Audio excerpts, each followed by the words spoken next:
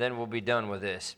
And then I'm going to give you one more thing next week on this whole general idea, and then we're going to move on to something else. But the first thing that Josh Tice, and I'm using his name because he is kind of the de facto leader of this neo-independent Baptist movement. That's what we would call it. It's not what they're calling it. They're calling it the new independent Baptist movement. But he says they're obsessed with the gospel. And again, I know, like we said last week, it might sound a little bit picky, but you become obsessed with anything, and you're going to end up in a ditch on one side of the road or the other. But we have to be all about the gospel, but they're not the only ones that are doing that, right? They're defining this new movement as if the old movement was not worried about getting the message of the gospel out. And again, then he kind of re-said that again in the second point, which he said that they were committed to preaching the gospel. And the term that he used was that the old independent fundamental Baptists are prostituting the Bible. And that can happen in whatever movement you choose to hang out with. So we have to guard against that beam that as they point out the motes. But ultimately what alarms me is a movement that's afraid to make application to the truth. And that's exactly what they're doing. They're afraid to make application to the truth because that would mean that they would have to preach these things that they don't want to preach. And we're not about that. We need to preach the gospel. We need to apply the gospel. We need to preach the Bible. We need to apply the Bible. And then we finished up last week by talking about the fact that he said they are men of unity who despise hyper-separatism, which you could really define as saying men who don't like standards. That's really what it comes down to. And if you do, then you are a hyper-separatist and all of these other things. We talked a lot about that because he said it doesn't matter if you get up on the stage and you're in a pair of jeans or a tie, or it doesn't matter if you decide to use hymns or contemporary Christian music. And it does matter. It does matter. And I'm not going to re-preach or re-talk about everything that we talked about last week. So we're going to move on to the third thing, or the fourth thing that he said. And he said that they are turned off by denominational politics. And I think the simplest thing to say is, I too am turned off by denominational politics. It's not about how big my ministry is compared to yours. It's not about how, it's not about self-promotion or pastor worship. It's not about what school I went to versus what school you went to. Right? There's good men. If God wanted every single person to go to the same school, there'd be one school in the United States. Right? There are other schools there for a reason. God had them and good men that established colleges in different places and established different ministries in different places. There would be one church in the United States if God wanted everybody to go to that church. But he's got churches all over the place. He's got different things all over the place. So I grew up at Fairhaven, and it was a good church with a good pastor. Dr. Vogelin, I thought he was the most famous man in all of America. And then I started traveling and on deputation. I traveled in the ensemble, and we came into churches who had never heard of him before. And I thought, what bubble are these people living in? Either they just got saved or they're living in some kind of bubble. But what I found out was I was living in a bubble. There is a life outside of Fairhaven that I didn't know anything about, right? And nothing wrong with that as I'm growing up in it necessarily, but I realized there was more to Christianity than Fairhaven. And just because you didn't go to Fairhaven doesn't mean that God can't use you. Just because you didn't go to Fairhaven and you don't do it exactly the way they do it doesn't mean that God can't bless your ministry, right? And I think I had that mindset. If you're not at Fairhaven, then you're in the wrong church, And God opened my eyes up to that to see, look, there's a lot of churches in a lot of places that are doing a lot of good things for the cause of Jesus Christ. But for the most part, my experience traveling in churches around this country over a period of probably about 6 years between traveling with the ensembles and singing in the singing group and in deputation and all this stuff, pastors young and old, there's a lot of good churches out there. Now, there's a lot of churches that are compromising. And I'll be honest with you, just in the 7 or 8 years since I've been here, looking back at some of the churches that we were in, they've compromised since then. A lot of them I was in 15 or 20 years ago, and they've completely changed since then. So, not all of them are sticking by the stuff. Not all of them are doing what's right. But to me, it seems that originally Josh Tice was praising the old IFB guys, but then he started, to subtly attack all of them by only pointing out some of the worst case scenarios in some of these churches. And I'll be honest with you, there are a lot of old independent fundamental Baptist churches who did a lot of things that were wrong that really hurt the cause of Christ. Just because you claim to be independent fundamental Baptist does not automatically make you right. And there are a lot of churches that cause a lot of harm to people. But those cases can be found in every group of people anywhere on the face of the planet. It's not only in the independent fundamental Baptist movement. Look at what the Catholic Church is dealing with, right?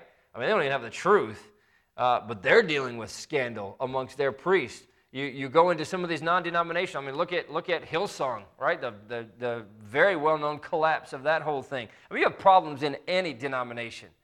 But I felt like Josh Tice is calling people like me a non-gospel, non-textual, thieving legalist who only ever wants to get everybody to look like me because I claim to be a Bible believer that does not look like him, right? And so, that's kind of in that whole hyper-separatism label that he's putting on people.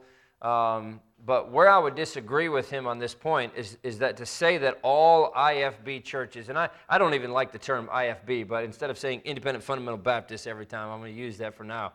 But that all of those churches, or even the majority of those churches, have been that way.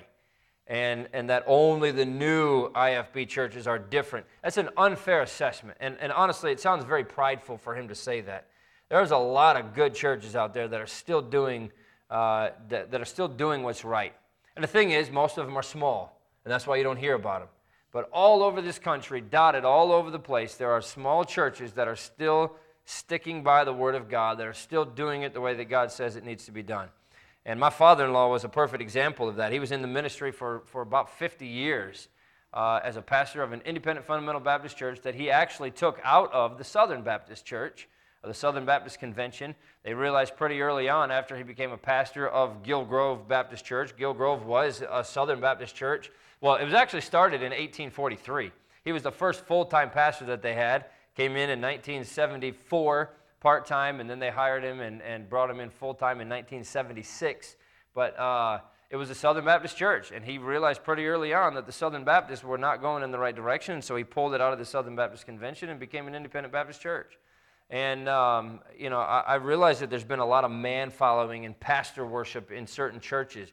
But I think it's unfair to say that that's characterized our movement in the past.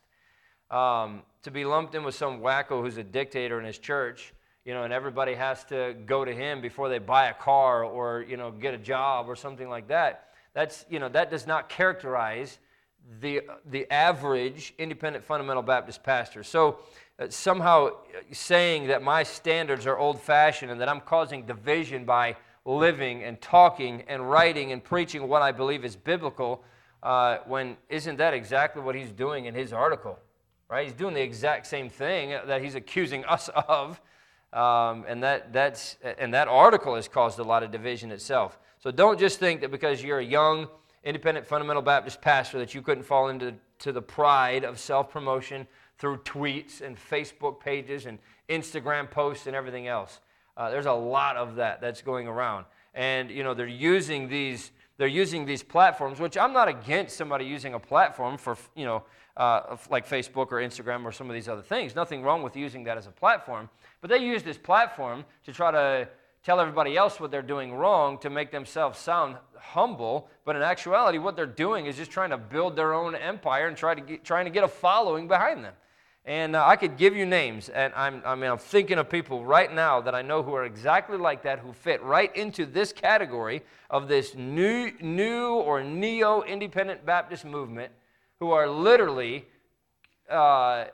criticizing the older pastors whose churches they came out of, and they're doing exactly what they're criticizing these older pastors of doing, and that is just trying to gather a following. Now, it may not be that they're trying to amass, a massive church, but they are trying to get a massive following on Facebook and these other places, and how is it any different, right?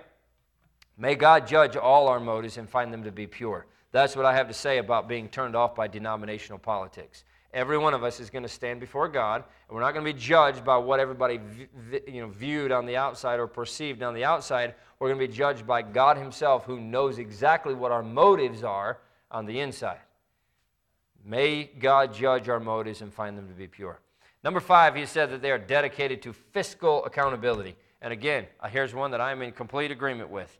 A word to the wise, though, to think that because you might brand yourself as a new or an old independent fundamental Baptist preacher means that you're any safer from giving into temptation of fraud when it comes to money, or being greedy, or having financial improprieties in your church would be unwise. But by the grace of God, we all live a life of character in this issue. The fact that fiscal accountability by a pastor hardly makes him a neo or a new independent fundamental Baptist. There have been plenty of men over all these years that never got accused of stealing money out of the offering plate, right? Never got accused of financial misappropriation or something like that.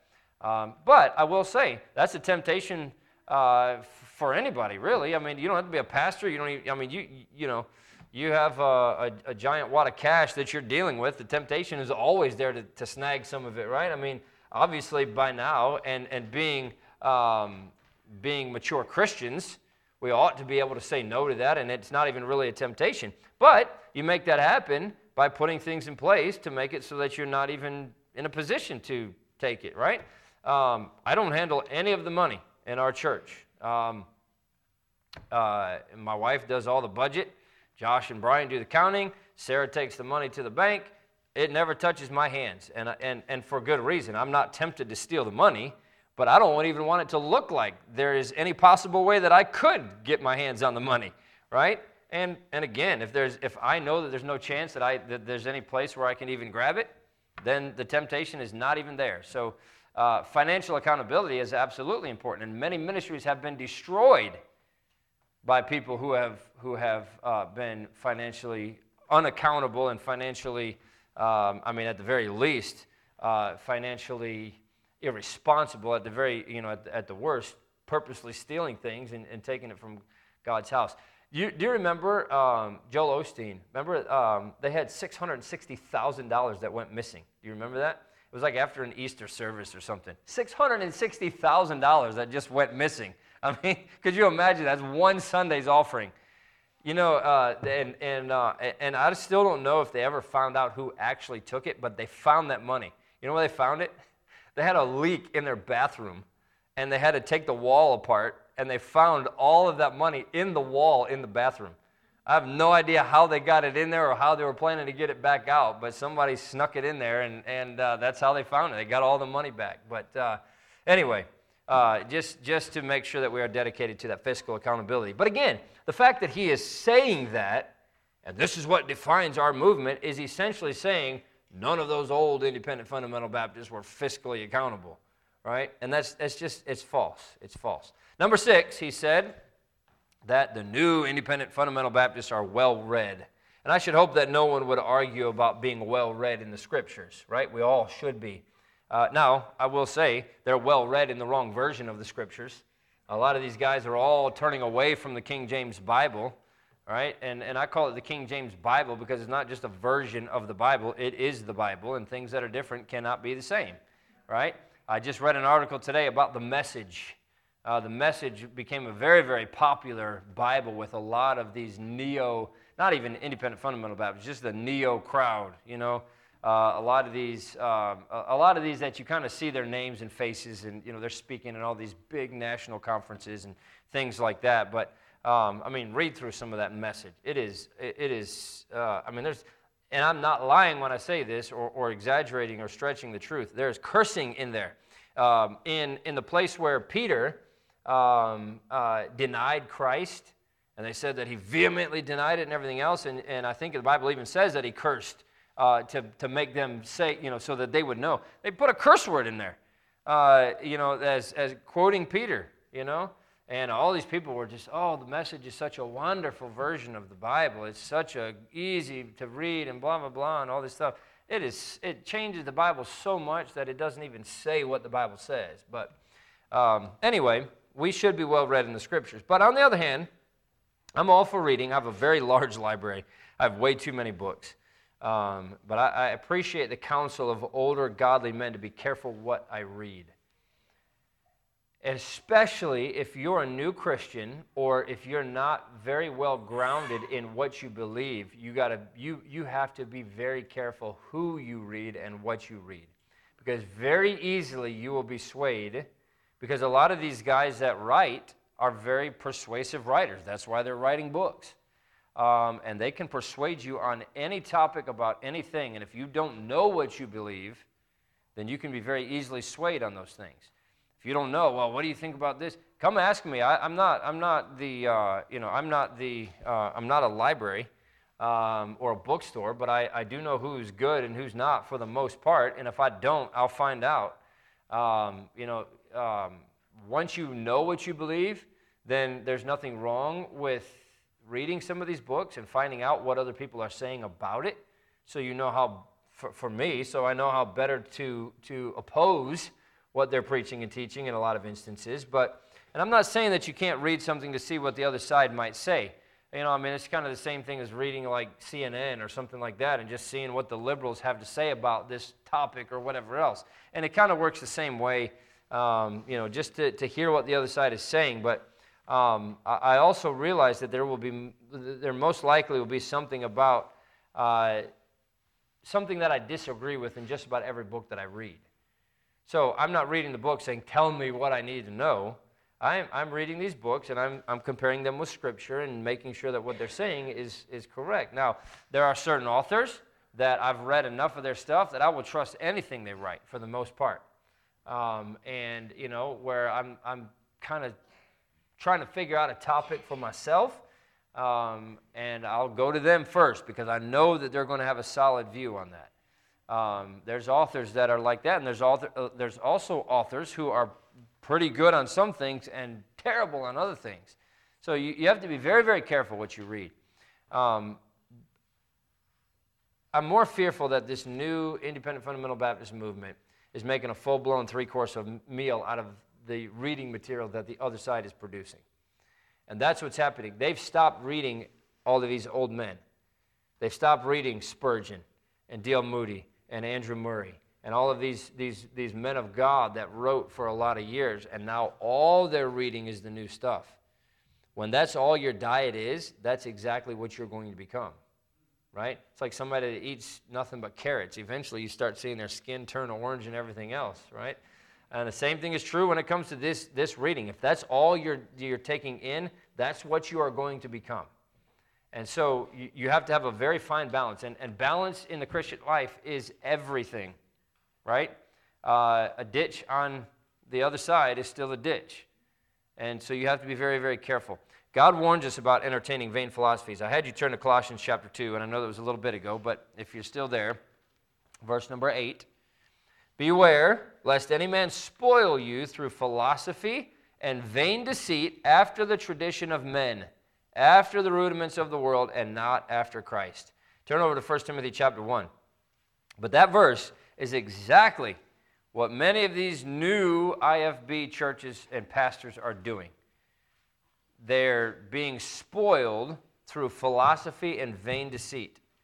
And what's happening is they're reading these mega church pastors who are writing books on how to build mega churches. And you know how you build a mega church? You compromise. You're soft on sin. You change your Bible version. You have contemporary music. You have all these things. So if that's what you're reading, well, what is vain deceit talking about? Vain deceit is, hey, look what you can have. This is what we have, and this is exactly how we did it, and we did it in 3 weeks. We went from 0 to 900 in 3 weeks. I know it's a little bit of an exaggeration, but not much. I get emails from these places all the time. We went from 0 to 200 on our first anniversary, and then we grew to 700 by our second anniversary. Here's how we did it, and all you have to do is pay $59, and we'll teach you how we did it, right? And people are like, oh, only $59, let me see what they did. And now they're digesting all of that information from these neo-churches who are telling them everything that they have to do to try to get people in. And it's not about the gospel. It's all about what do I got to do to get people in, right? 1 Timothy chapter 1 and verse number 5. Now the end of the commandment is charity out of a pure heart and of a good conscience and of faith unfeigned, from which some, having swerved, have turned aside unto vain jangling. I'm young as ministers go. I'm only 40, and you talk about people who are 60 or 70 years old, been in the ministry for 50 years and whatever else. I'm young compared to a lot of those guys, but I've seen many pastors who have swerved away from the truth, and that's exactly what this neo-IFB movement is doing. They're swerving away from the truth. They're following after, like the Bible says there, turned aside unto vain jangling. And it's not charity out of a pure heart. It's not out of a good conscience. It's not out of faith unfeigned, because of what kind of reading diet they adapted. And that's why it's very, very important that you're careful what you read. Careful what you read, careful who your friends are, careful who you listen to. That's what you are going to become. You're going to become who your friends are, you're going to become what you read, and you're going to become what you listen to and what you watch. Here's the seventh thing and the last thing that they say, is that we're just getting started. And it's like a couple of the other points that we talked about. I'm not sure how this point defines the new independent Baptist, right? What do you mean just getting started? I suppose I'll just have to be left wondering where this new independent Baptist movement is going, but it's been around for probably, less than 10 years, but probably the majority of 10 years now, I guess. And already we can see the direction that it's going in. And it's not good. What they're producing and the product that is being put out of some of these colleges especially, and the young men that are being produced in these churches is troubling. And there's a certain look, right? You got to have a floppy little mop of hair and shaved sides. You got to have skinny jeans on that are tight at the ankles. That's what you have to be if you're going to be a modern pastor today, right? And I know clothes don't define everything. There's probably some good Christians mixed into that group, and I'm not saying that all of them are bad Christians. But what I'm saying is their desire is not to be as much like Christ as they can be. Their desire is to be as much and as well liked as they can be, so they can get the most people in that they can get in. The ends justify the means, and we'll do whatever we have to do to be able to get the gospel to somebody. And yes, we should be doing everything we can get to do to get the gospel to somebody. But God's going to bless it more when we do it His way versus trying to do it our way. And I'm not. It's not so much for me personally, even though I'm always learning. But by God's grace, there are some things that are set in stone. We're not changing those things. But I'm more concerned about the upcoming generation. The generation now. Let's just say that we started changing things here. We changed the standards, and we changed the music, and we changed the Bible version, and most of the adults in this room are not going to go but so far. And me, as a pastor, if I start changing things, I'm only going to go so far. But you know who that affects in a dramatic way? The next generation. And what we allow in small doses, they are going to do in excess. And even though we might not be dramatically compromising, we're training another generation to be completely compromised, because they don't even know what it used to be like to be a strong, independent fundamental Baptist. All they know is this weak, soft, neo-independent fundamental Baptist, and then they take that and they take it a step farther, and they're going to train a generation that's not even saved if they're saved themselves. So one of these days, and especially these training institutions where our kids may possibly go and find a mate or get a diploma, but I'm concerned about the next generation of preachers, as well as the other preachers out there who are like I am, but may feel the pressure to go this route, because it's portrayed as the only kind, level-headed, scholarly, liberated, Bible-believing, passionate, soul-conscious, accountable fellowship that's in that type of independent fundamental Baptist can enjoy. So I pray that God allows me to be all of those things, and know many other brothers who desire the same, but who do not desire to veer down that path. And it's a path, and you've got to start walking it to get there. It's not something that happens overnight. Because could you imagine if I came in here next Sunday and I was in a pair of jeans and a T-shirt, and I got up here on Sunday morning? Could you imagine what you would think and probably what you would say, right? Especially then if I combine that with you walked in and instead of a piano, we had a drum set. And instead of these, these nice lights and all this other stuff, we had all these purple lights all over the stage and everything else. Most of you would probably walk out and say, I went into the wrong place, and make sure you're going to check the sign and make sure you walked into the right building, right? Because you don't do that in one giant leap.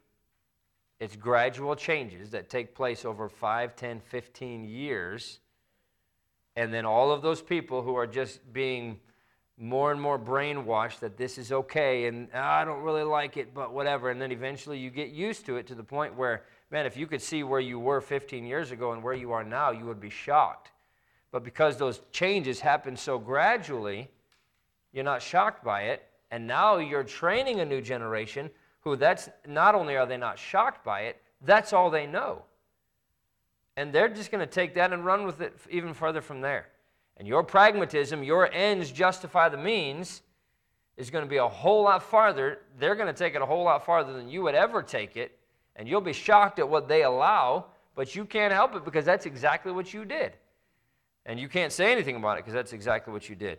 I know we could have church growth, this it's not equal to spiritual growth, but if we were to just preach truth and then not make any application to it. That's what a lot of these churches are doing, right? I know that we could ignore Bible-based Holy Spirit convictions to have more man-perceived results. But if I did that, I just happen to think that it would adversely affect the level of discipleship in my life and in the lives of all of those that I have the leadership responsibility to.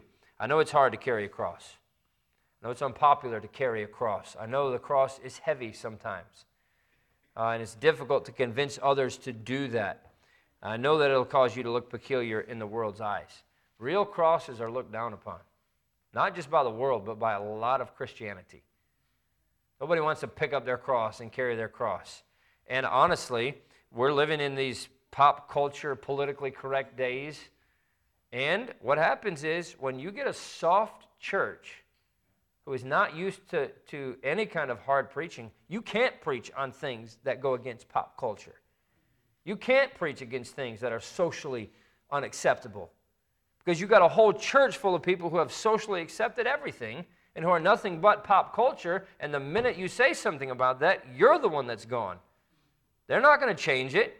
They outnumber you by far, but you cultivated that.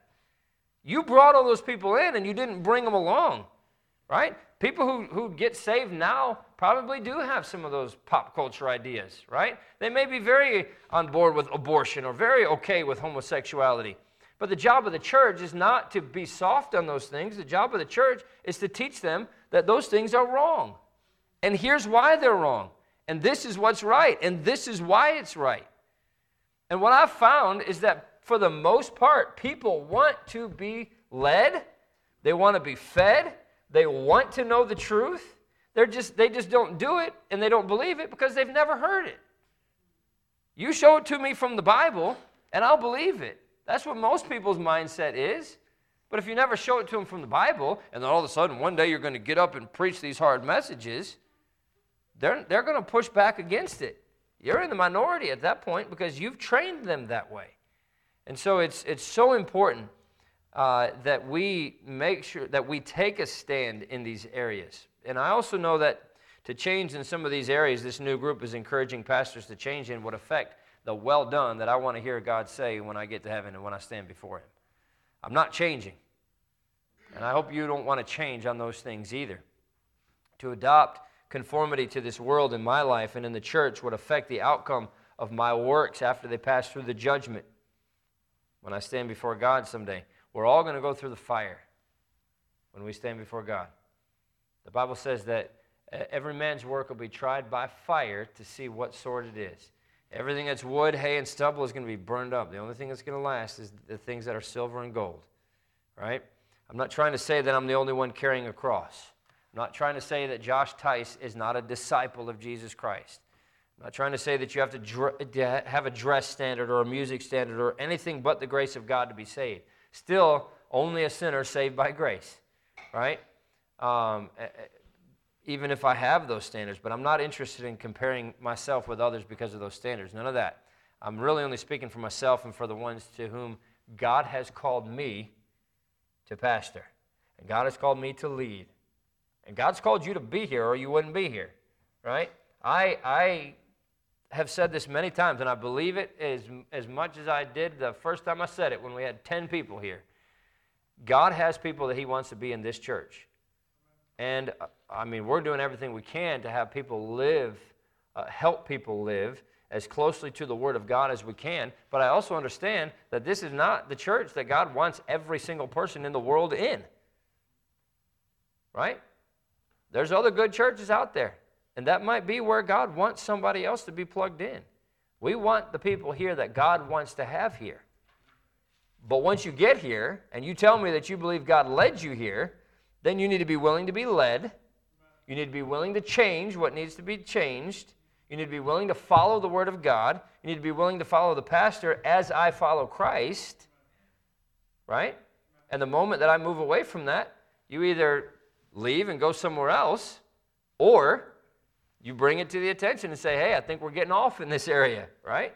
So God will reveal one day how all of us carried our crosses and to what level and to what length we were willing to carry those.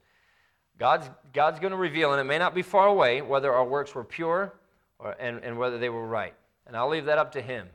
I'm not fearful. And I'll be honest with you, as I was reading through some of these responses in this, this article that he wrote, and reading some of those responses, that was a word that they used a lot, fearful. I'm not intimidated to try to change things or to try to not do these things for the cause of Jesus Christ. The only thing that I would comment on is the fact that he says we're just now inheriting the established pulpit. That's what he said in his article. We're just getting started. We're just now inheriting the established pulpit. Let's not throw away the foundation on which that inheritance was built. We have a rich history as independent Baptists. We have a rich history as Baptists. And it doesn't mean the same thing to call yourself a Baptist today that it used to mean. Doesn't mean the same thing to call yourself an independent fundamental Baptist today than what it used to mean. But there's a lot of men who gave a lot of blood and sweat and tears to hold that high. And just because a lot of people have perverted that does not mean that we need to try to change it. That's why we're not taking Baptist off the sign. That's why we're not going to stop calling ourselves independent fundamental Baptists. Temptation is there because, again, it doesn't mean the same thing. It used to be that when you saw this was a Baptist church, you could go there for church on a vacation and you could trust it. Can't anymore. It used to be that if it said independent fundamental Baptist underneath their name on their sign, that you could trust it and you could go in there and you would be fine. Now you don't know what you're going to get. So it doesn't mean the same thing that it used to mean. But we can hold the line on what it used to mean, and we can continue doing what the Bible says we ought to do and continue living the way the Bible says we ought to live. Now, this is kind of a long response, and I'm going to close with this, but Dr. Earl Jessup, he was actually the founder of Baptist Church Planting Ministry. Jeremy Rowland is the director of that now, and they were a help to us when we were getting started. They gave us 25,000 John and Romans to help us pass out, and they had a lot of knowledge that we needed when they helped us get started. But when we first started that whole process, Dr. Earl Jessup was alive, and he was the director still. He got cancer, and he was kind of in the middle of that. I met him at a conference, and we hit it off really well. And he, I wouldn't say that he begged us to start a church with their ministry, but he really wanted us he really wanted to partner with us and do that. And so we started that, but then he died. But this article was actually written, I don't know, 5-6 years ago probably, and like I said, so many people that responded to it. But he actually wrote, I guess you would call an open letter. And rather than try to paraphrase his words or take little bits and pieces and give them to you as mine, I want to read what he said. He is essentially answering this article that Josh Tice wrote. Here's what he said. I guess many would categorize me as the old IFB, likely because of what I believe and practice. However, that characterization would be mistaken. In fact, the majority of independent Baptists are not old IFB, nor are we the NIB, New Independent Baptists. We are just men of God fulfilling the will of God in our lives with little interest in what the old or the new do or think. We are more interested in what God thinks. We're not nor ever have been, part of a movement. We realize that Christ died for the church, and our responsibility is to Christ, to His Word, and to the leading of the Holy Spirit in our lives and the lives of those to whom we minister. We find no place in the Scripture where there should be any loyalty beyond the Word of God and the local church. Let me explain. The word movement seemed to be prevalent in the posting and comments. Yes, there is a movement that has been called the IFB.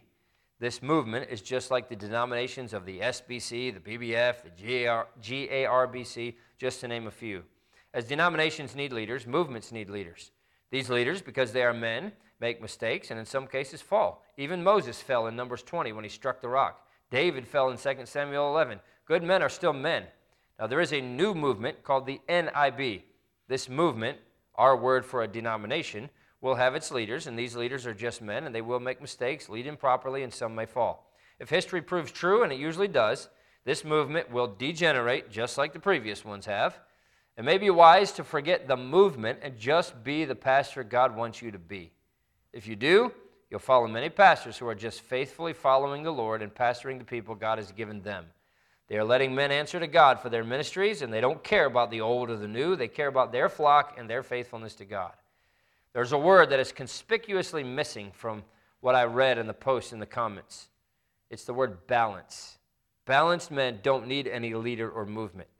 They have Christ in His Word. Thankfully, there are a majority of pastors in this country who are balanced in their ministries and quietly go about shepherding their flock, protecting them from those who have become biblically unbalanced in either direction. These men are more concerned about holiness, which is another word missing in the post, except for a negative mention early in the post. You see, balanced men don't harp on issues like dress. They preach on how God wants us to be holy and give Him our best. It's not about specific, it's about principles. All churches have standards. I remember one preacher saying to me that his church didn't have any dress standards. I asked him if it was all right for a lady to wear a bikini to church. His answer was absolutely not. I then told him that he had standards, but they were just lower than mine. Balanced men have standards, and those standards are based on the Bible. For example, when the prodigal son came home, what did the father put on him? Luke 15:22, bring forth the best robe. No, he didn't put on a suit, shirt, and tie. He put the best on him. This seems to be very simple. When meeting with the Father, we ought to wear our best. The best is different in clothing, but the same in principle. Years ago, we were in a meeting back up in the mountains of West Virginia. My son said to a man dressed in a very neat coveralls, "Where's the pastor?" The man replied, "I'm the pastor, son." He was dressed in his best. Balanced men teach their people to look their best when coming to church. Why? Because God deserves our best, whether in Las Vegas, Kenya, or the mountains of West Virginia. Balanced men err on the side of holiness and modesty rather than on the side of unholiness and immodesty. Doesn't that make sense for every preacher? For balanced men, holiness and the character of God dictates our style of worship, the songs we sing, what we wear, etc. The Lord made it clear to the children of Israel to be careful about the worldly worship of those in the land of Canaan. He warned them several times about this. He gives a list of Bible verses. The result of their failure is found in Judges 2 and the remainder of the book. It's a sad ending for their failure. You mentioned an artificial list of holiness. Josh, God made a list of standards for the Old Testament priests in Leviticus 21. This list was for those serving the physical sacrifices in the tabernacle. If God expected the Old Testament priests to have certain standards, then you would surely agree that the New Testament priests who offer up spiritual sacrifices in 1 Peter chapter 2 should abide by certain standards. In fact, one can take the standards listed in Leviticus and correlate them to verses in the New Testament for us today. It is true, isn't it, that the Old Testament scriptures were written for our learning? That's what it says in Romans 15. Balanced men have preached expository messages for years because some leaders who thought that everyone followed them read a verse, closed their Bible, and ranted for 45 minutes doesn't mean that thousands of godly men across this country did the same. If that were the case, there wouldn't be good churches scattered throughout this land with good people in them serving the Lord and living holy lives. Remember, you are the third generation, not the second. The second old followed men who gave up so much to become independent Baptists. These were men who lost their churches, their friends, and many times their financial security. They left the Southern Baptist Church to begin churches without any ties to the denominational structure. However, they brought with them remnants of the denomination. They still remain with us today. They started fellowships and associations thinking that these would be needed to hold them together. These became the movements, the camps, the denominations of the IFB. They're still with us today, and the old IFB developed these movements with their leaders, and these leaders and followers separated from anyone who disagreed with them. This is what you are decrying, and you should. However, if you're not careful, you will fall into the same scenario. You are labeling a new movement called the NIB. This will follow the same track as before, and the things you are decrying now will come back to haunt you. One day, there will likely be an NNIB, which will stand for the New Independent Baptist. These young preachers will criticize you for your failures. Yes, you will have them. And start the process all over again. Who knows what source of media they'll have? Wouldn't it be better to simply have the movement to the Holy Spirit in our churches rather than some man-made title for unbalanced men to follow? There have been good, godly, balanced independent Baptists down through the years that have done this. We need no old IFB leaders, and we need no new independent Baptist leaders. We need God and our attention to His holiness and character and nothing else. The denominational politics you mentioned is exactly what I'm talking about. As the IFB tried to dictate philosophy and standards, now there is the NIB, and this new denomination is going to do the same.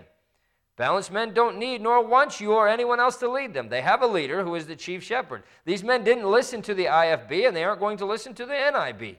Yes, there will be those who follow this new movement, just as there have been men who followed the old movement. Thankfully, most won't. They're too busy studying the Scriptures and caring for their flock to be on the internet reading and writing about such things. Yes, there have been men, some leaders and some followers, who mismanage their finances, and there will be others, even in the new independent Baptists. Why? Because men are wicked flesh and like the power that comes with the pulpit.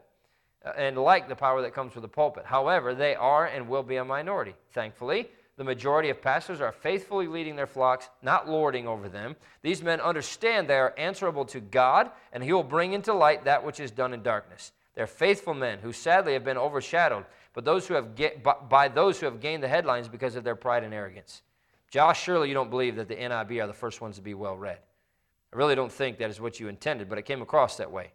Look at the ministries of men who are balanced in their ministries. These men have spent time in the Word of God and studying the wisdom of men of the past. Their libraries are filled with volumes and volumes of books to prepare them for the pulpit. They prepared for Sunday by hours of study. Sadly, many of the NIB are spending their time on the internet, with some getting their messages from Sermon Central or some other internet source and getting up on Sunday and preaching warmed over truth that someone else got from God. Yes, you are just getting started, but in fact, you're not. It was started for you by many who sacrificed more than you will ever know. They fought the fights so you don't have to fight them. You've been given a great heritage and one that you should not take for granted. Yes, men failed, and there will be failures in the NIB too. Anytime men are involved in ministry, there will be failures. Anytime men follow leaders rather than Christ and His Word, there will be men who fail. They always have, and they always will. Sadly, unbalanced, unbiblical men chose to cover those failures rather than facing them biblically. Hopefully, the NIB will learn from their error. May I encourage you to be faithful to His Word and not some philosophy or ideas of men. They always produce failure. There's another word that seemed to be prevalent in your post in the comments. It's the word preference. Maybe I'm wrong, but there seems to be a major emphasis on this word when relating to the NIB. Could we possibly be looking at this from the wrong perspective? We seem to be looking at it from our preference and what each person would prefer, thus giving them liberty to do as they see fit. Maybe we should look at this from God's perspective. What does God prefer? Would He prefer our best dress or casual dress for worship? Would He prefer modesty or immodesty? Would He prefer music that has nothing to do with the world or music that has a worldly connotation? Maybe it would be best if we started to look at it a bit differently. It may make a difference in our worship style, our dress, and our walk with the Lord if we begin to seek what God prefers. I also noticed that the word fundamental is missing. Maybe you should consider NIFB. Sadly, the old missed not the word, but the truth of the word. It's not just the word, but the truths behind it that are important. As time progressed, the IFB got sidetracked by side issues, forgetting the fundamentals and where they came from. If you chose to eliminate the fundamentals, you too will end up where they ended up. Fundamentals are simply the basics. If you ignore the basics of our faith, you too will fail. All you need to do is ask any manager of any team what happens when they get away from the fundamentals of the game they manage or coach. They'll tell you that any team not concentrating on the fundamentals will end up in last place. While some of the outspoken leaders of the camps and movements and denominations got away from the fundamentals, good, balanced men of every decade didn't. They quietly stood true to the fundamentals of the Scripture without influence from anyone. Josh, I want you to be as successful in your ministry as you can be. Your success will not be based on how many you have or how many you influence. It will be based on how we faithfully follow the Word of God. I encourage you to be a balanced preacher. If you do, You'll follow in the steps of many godly preachers who have gone before you. They're not the old IFB. They are not the NIB. They are balanced preachers holding forth the truth to the flocks God has given them. They're waiting for the chief shepherd to appear when they shall receive a crown of glory that fadeth not away. Great article. And I know it's long, but man, it's so well written. We have a lot to fight for. We really do. We've been given so much. And so many people that have stood for the truth for so many years, they just get swept under the rug as if they never did it by this new independent Baptist movement. But we have to do it with the right spirit. We have to do it with the power of God, or anything that we're trying to do is going to fail. I think he, in a lot of the ways, Earl Jessup, as he's writing this, described exactly what we're trying to accomplish in our church. We don't have a lot of connections. We don't have a lot of people in. We don't have a lot of churches that we fellowship with and things like that.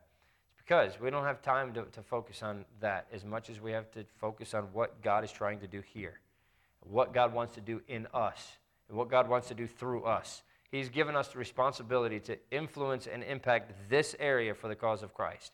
And if all we're doing is worried about what everybody else is doing around us, then we're going to miss out on that. And I don't want to miss it. God's doing great things here. And not just growing in numbers. I believe that a lot of you are taking great spiritual steps. Don't ever stop. Don't ever quit doing that. But the moment we stop preaching the truths of the Word of God, and the moment we start being soft on sin, and the moment we start caring more about what other people think than what God thinks, is the moment that all of us as a church, whether we grow in numbers or not, are going to backslide, and God cannot bless that. I'd rather be 40 people that God has got a hold of that is doing something for the cause of Christ than be 400 people who don't have God's power. There's a lot of churches that are 400 people that don't have God's power, and they're absolutely worthless in the eyes of God. I'm thankful we have more than 40 people. But let's have people that God can use because we're given over to Him, and we're more concerned about living lives of holiness in line with Him and in line with His Word than we care about what everybody else thinks about us, what anybody else is doing, anybody else's growth strategy or whatever else. You know the best growth strategy? Go out and win souls for Christ. We don't have a growth strategy here. We're going out and we're trying to win souls for Christ. And the more souls you win for Christ, the more people come in and want their lives to be changed, and God will change them. And you're going to grow. And the more you grow spiritually, the more you'll get out there and tell other people about Christ. And the more you tell people about Christ, the more people are going to get saved, and the more people get saved, the more they have to influence other people as well. We don't have to worry about how do you get more people in through the door. I'll tell you how. Give them the gospel. They'll come in. God will bring them here. And that's what our focus ought to be. We're done for tonight, but I'm going to give you one more lesson. Doesn't have anything to do with this new independent Baptist movement and all that stuff. One more, kind of just to wrap up everything about the Baptists and the independent Baptists and all of that stuff. Then we'll move on to a new topic. But let's pray, and we'll be done. Father, we love you. Again, we thank you so much for what you have given us and the heritage that we do have, and for the men who have stood for the truth of the Word of God and have stood strong on those things for all those years, many that are gone now, who ran their race and no doubt heard you say, "Well done, thou good and faithful servant." God, I pray that you'd help each one of us to run our race in the same way, and that our church would not be not comparing us to anybody else or with anything else, but only to your standards of holiness and to living the way that you want us to live. God, I pray that you'd be pleased with this church. May we do everything we can to reach souls for the cause of Jesus Christ with the time we have left. Thank you for all you do for us in Jesus' name. Amen.